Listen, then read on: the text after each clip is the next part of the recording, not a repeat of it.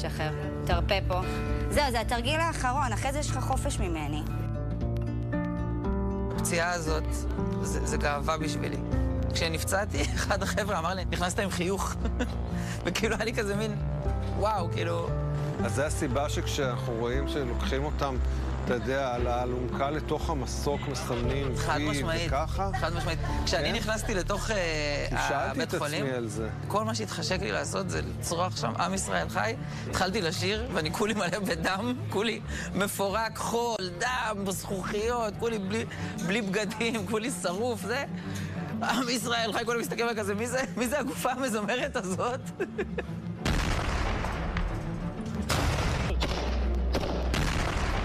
יראו עלינו מכמה איתורים, מכמה בתים, ואני עולה מול הטייסים, והם עושים את כל מה שהם יכולים כדי לדפוק את החוליה הזאת, שיורה עליי. אנשים שכעסתי עליהם, סביר להניח שזה המילואימניקים, שעמדו בקפלן לפני חודש לפני שהם זה, ויכול להיות שגם רבתי איתם בטוויטר כמו איזה אידיוט. טענתי כלפיהם שהם לא מחויבים אליי. אני נבוך מזה. מכונת הרעל עבדה מהר ויעיל. עוד לא יבש הטראפיק מעל הוידאו שהעלה איתן תורג'מן, קמב"ץ עורב חטיבת הנגב שנפצע קשה בבית חנון, ימני כל חייו וביביסט על מלא לפי הגדרתו, ומיד הודבקו לו לצד מדבקת המורפיום שמאפשרת לו לחיות כרגע עם חוליות מרוסקות בגב, גם המדבקות קפלניסט בתחפושת, ומקבל מימון בשביל להפיל את נתניהו. לא היה, אוקיי? ולא נברא. הכסף היחידי שיש לנו זה מההדסטארט שפתחנו. ואם כל החוכמולוגים פה שעושים לי תחקירים בשקל על ציוצים שצייצתי לפני שנתיים, יקבלו קצת יותר כסף ויעשו קצת תחקיר יותר עמוק, אוקיי? אז הם יגלו שאני, איתן תורג'מן, חתום על ההדסטארט הזה. פנו אליי אישית, כאילו, אנשים שיש להם הרבה כוח בימין, אוקיי? והאשימו אותי באופן ישיר שאני אידיוט שימושי, שאני פוגע במלחמה. אני, ששכבתי חודשיים בבית חולים, פוגע במלחמה בנאצים. אנחנו רוצים להישאר פה? כאילו, אנחנו רוצים להישאר במתחנה הזאת, בדייש הזה? קשר חיובי, מזהה את השם. באתי מעזה במסוק. אוקיי, באתי מהאוויר. ואני מרגיש כאילו הנחיתו אותי. לתוך ביצה של גועל נפש. שולפים ציוצים שלי שהעברתי ביקורת על ביבי וזה. קודם כל, מי אתם שתלמדו אותי מה זה ימני ותגידו לי שאני לא ימני? אז אולי אתה ימני, אבל אתה לא באמת ביביסט. חד משמעית ביביסט. הצבעתי ביבי, גאה בהצבעה שלי, ומותר לי להעביר ביקורת. תביא את ימין טיפה קדימה. עוד קדימה. זה הסיפור על שני חברים, איתן תורג'מן ורון אמסלם, שהשם האמיתי שלו קצת שונה, אבל הוא טייס קרב וחייבים לטשטש. שני נערים מהפריפריה שהכירו בפנימייה הצבאית בחיפה והפכו לחברים טובים. וכשהתגייסו, איתן היה קצין בעורב גבעתי ורון טייס מסוקי קרב. וכשהשתחררו, איתן הפך לרופא שיניים ורופא יזם הייטק, ועדיין היו חברים, עד שהקרע החברתי נפער בדיוק בין שניהם. הוא שמאלני, טייס, תמך אז במחאת הטייסים ובכל המחאות ובכל הזה, ואני ימני, מצביע ליכוד, תומך ברפורמה, ומתנגד כמובן לכל המחאה הזאת ולכל מה שהיא מייצגת ולכל מה שהיא עשתה. והיה בינינו שיח שהתחיל טוב והפך להיות קשה. והגיע לפסים אישיים, ובשלב מסוים תראה, הוא היה שולח לי כל מיני הודעות, אני הייתי שולח לו כל מיני הודעות. הוא היה מגיב בטוויטר לדברים, כותב בטוויטר דברים, אני הייתי מגיב לו. הוא היה נעלב ממני, אני הייתי נעלב ממנו. בנקודה מסוימת אמרתי, די, אני לא יכול יותר, והוא הסכים איתי שהוא לא יכול יותר, ופשוט הפסקנו לדבר. הפסקנו לדבר. זהו. זה היה סביב ציוץ אחד ספציפי בטוויטר. צייצתי איזה שיח מאוד דמיוני בין טייס מסוק לבין קצין שמבקש סיוע אווירי במהלך קרב. והשיח הדמיוני הזה הסתכם בזה שחכה רגע, אתה תומך ברפורמה או מתנגד לרפורמה? שורים עלינו, חייב סיוע במיידי. הדיאלוג הזה תפס את הדמיון של הרבה אנשים. אחר כך מישהו עשה סרטון ויראלי עם דיבור דומה. אתה תומך או לא תומך ברפורמה? עבור. כאן 3א. אנשים האמינו שזה אירוע שהתרחש במציאות, וזה הגיע למצב שאורית סטרוק, השרה לענייני הלבנת מיליארדים קואליציוניים, שואלת ברצינות אלוף בצה"ל במהלך מלחמה אם טייסים מסרבים לסייע לכוחות קרקע מסיבות של מצפון שמאלני. ועל איתן זה נחת במהלך קרב בצפון הרצועה. הייתה לנו איזושהי התקלות לא פשוטה, והיו מעלינו מסוקים כל הדרך, כל הזמן. באים מפה, באים משם, אומרים לי, תקשיב, לך אחורה. אני רע על זה, אני עכשיו יורה לפה, תגיד לי אם אני פוגע, עכשיו אני שם, באמת, עד שהצליחו להוריד את הטיל, פונקט במקום, היו פשוט מחיאות כפיים. ואני עולה מול הטייסים בהתרגשות, אני אומר להם, תקשיבו, תודה, אתם אחים שלי, אתם לוחמי על. והטייס אומר לי בהתרגשות, תפרקו אותם, תקראו אותם, אנחנו ביחד, אנחנו רואים אתכם מלמעלה, אתם רצים, אתם אריות.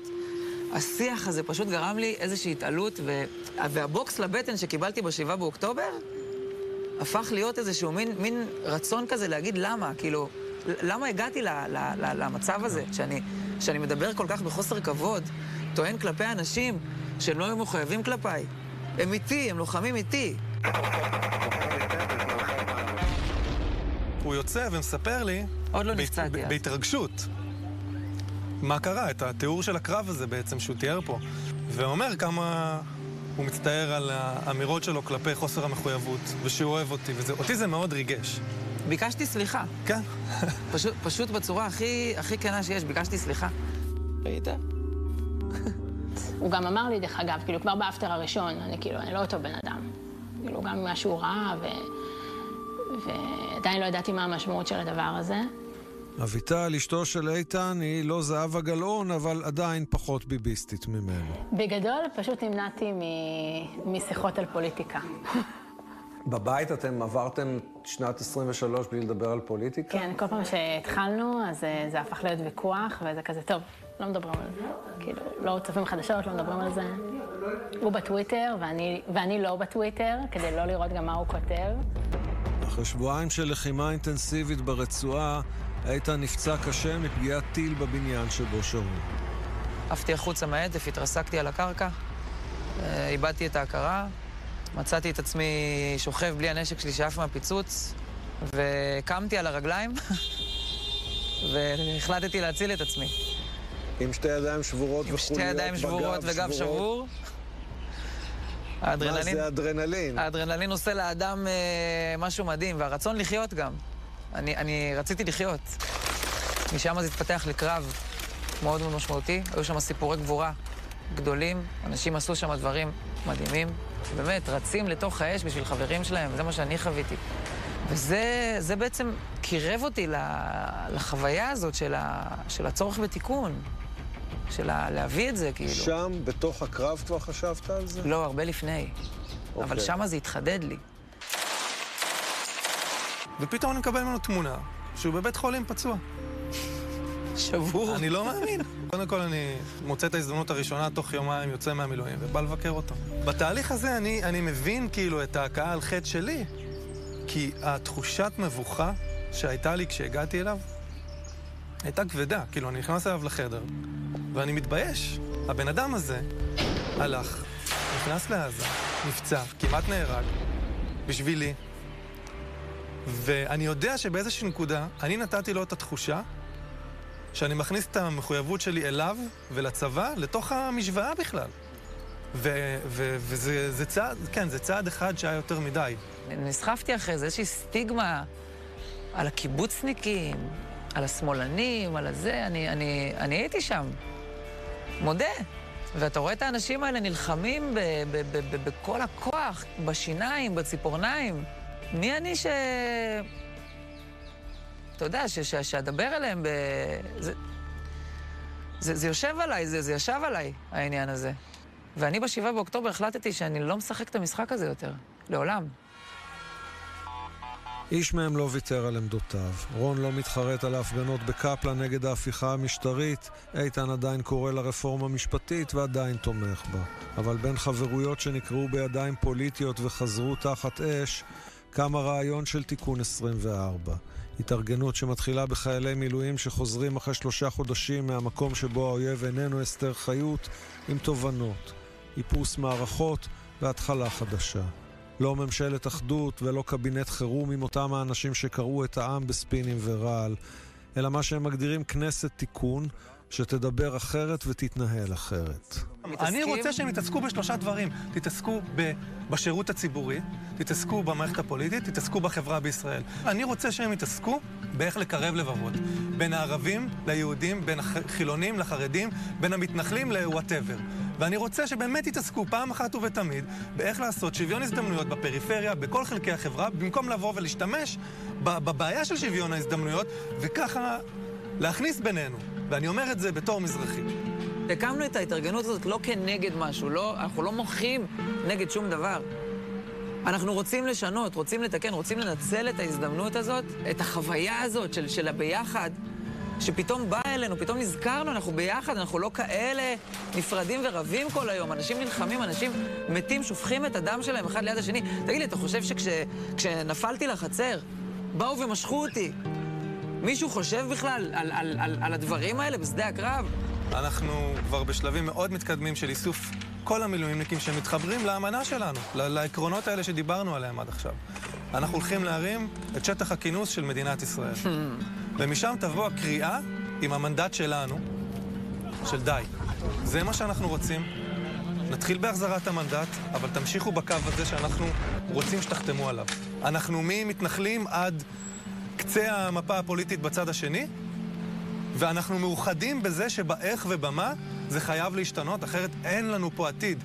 ואני בטוח שאם לא נדע לתקן את זה אנחנו, מדינת ישראל לא תשרוד. לא תשרוד. כי אנחנו יצאנו לקרב בתחושה שהמדינה הזאת סוף סוף התאחדה. אבל כשאנחנו חוזרים חזרה, אנחנו רואים שהכל אותו דבר. אנחנו בעולם של אחרי 7 באוקטובר. אנחנו עדיין מדברים את האחדות המילואימניקית הזאת. רוצים חזרה את המדינה יפה, טובה, מדברת יפה, ולהתחיל להסתכל לבעיות בעיניים. כמו בשדה הקרב, מתוך האש והדם והאפר והאפר, משם תצא הקריאה של המילואימניקים. כי הם פשוט מנותקים. ביחד זה לא טוב לפוליטיקה.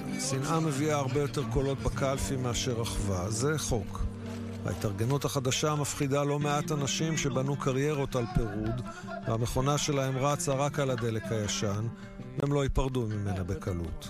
אני חושב שאתם קצת נאיבים. מה זה נאיביות? מישהו חלם ש2,000 איש ייכנסו לפה? אז אתה אומר לי שאני נאיבי? אתה אומר לי שדברים לא יכולים לקרות? עכשיו, זה לא רק אחדות, זה תיקון, זה מנהיגות מתקנת. אתם לא שם.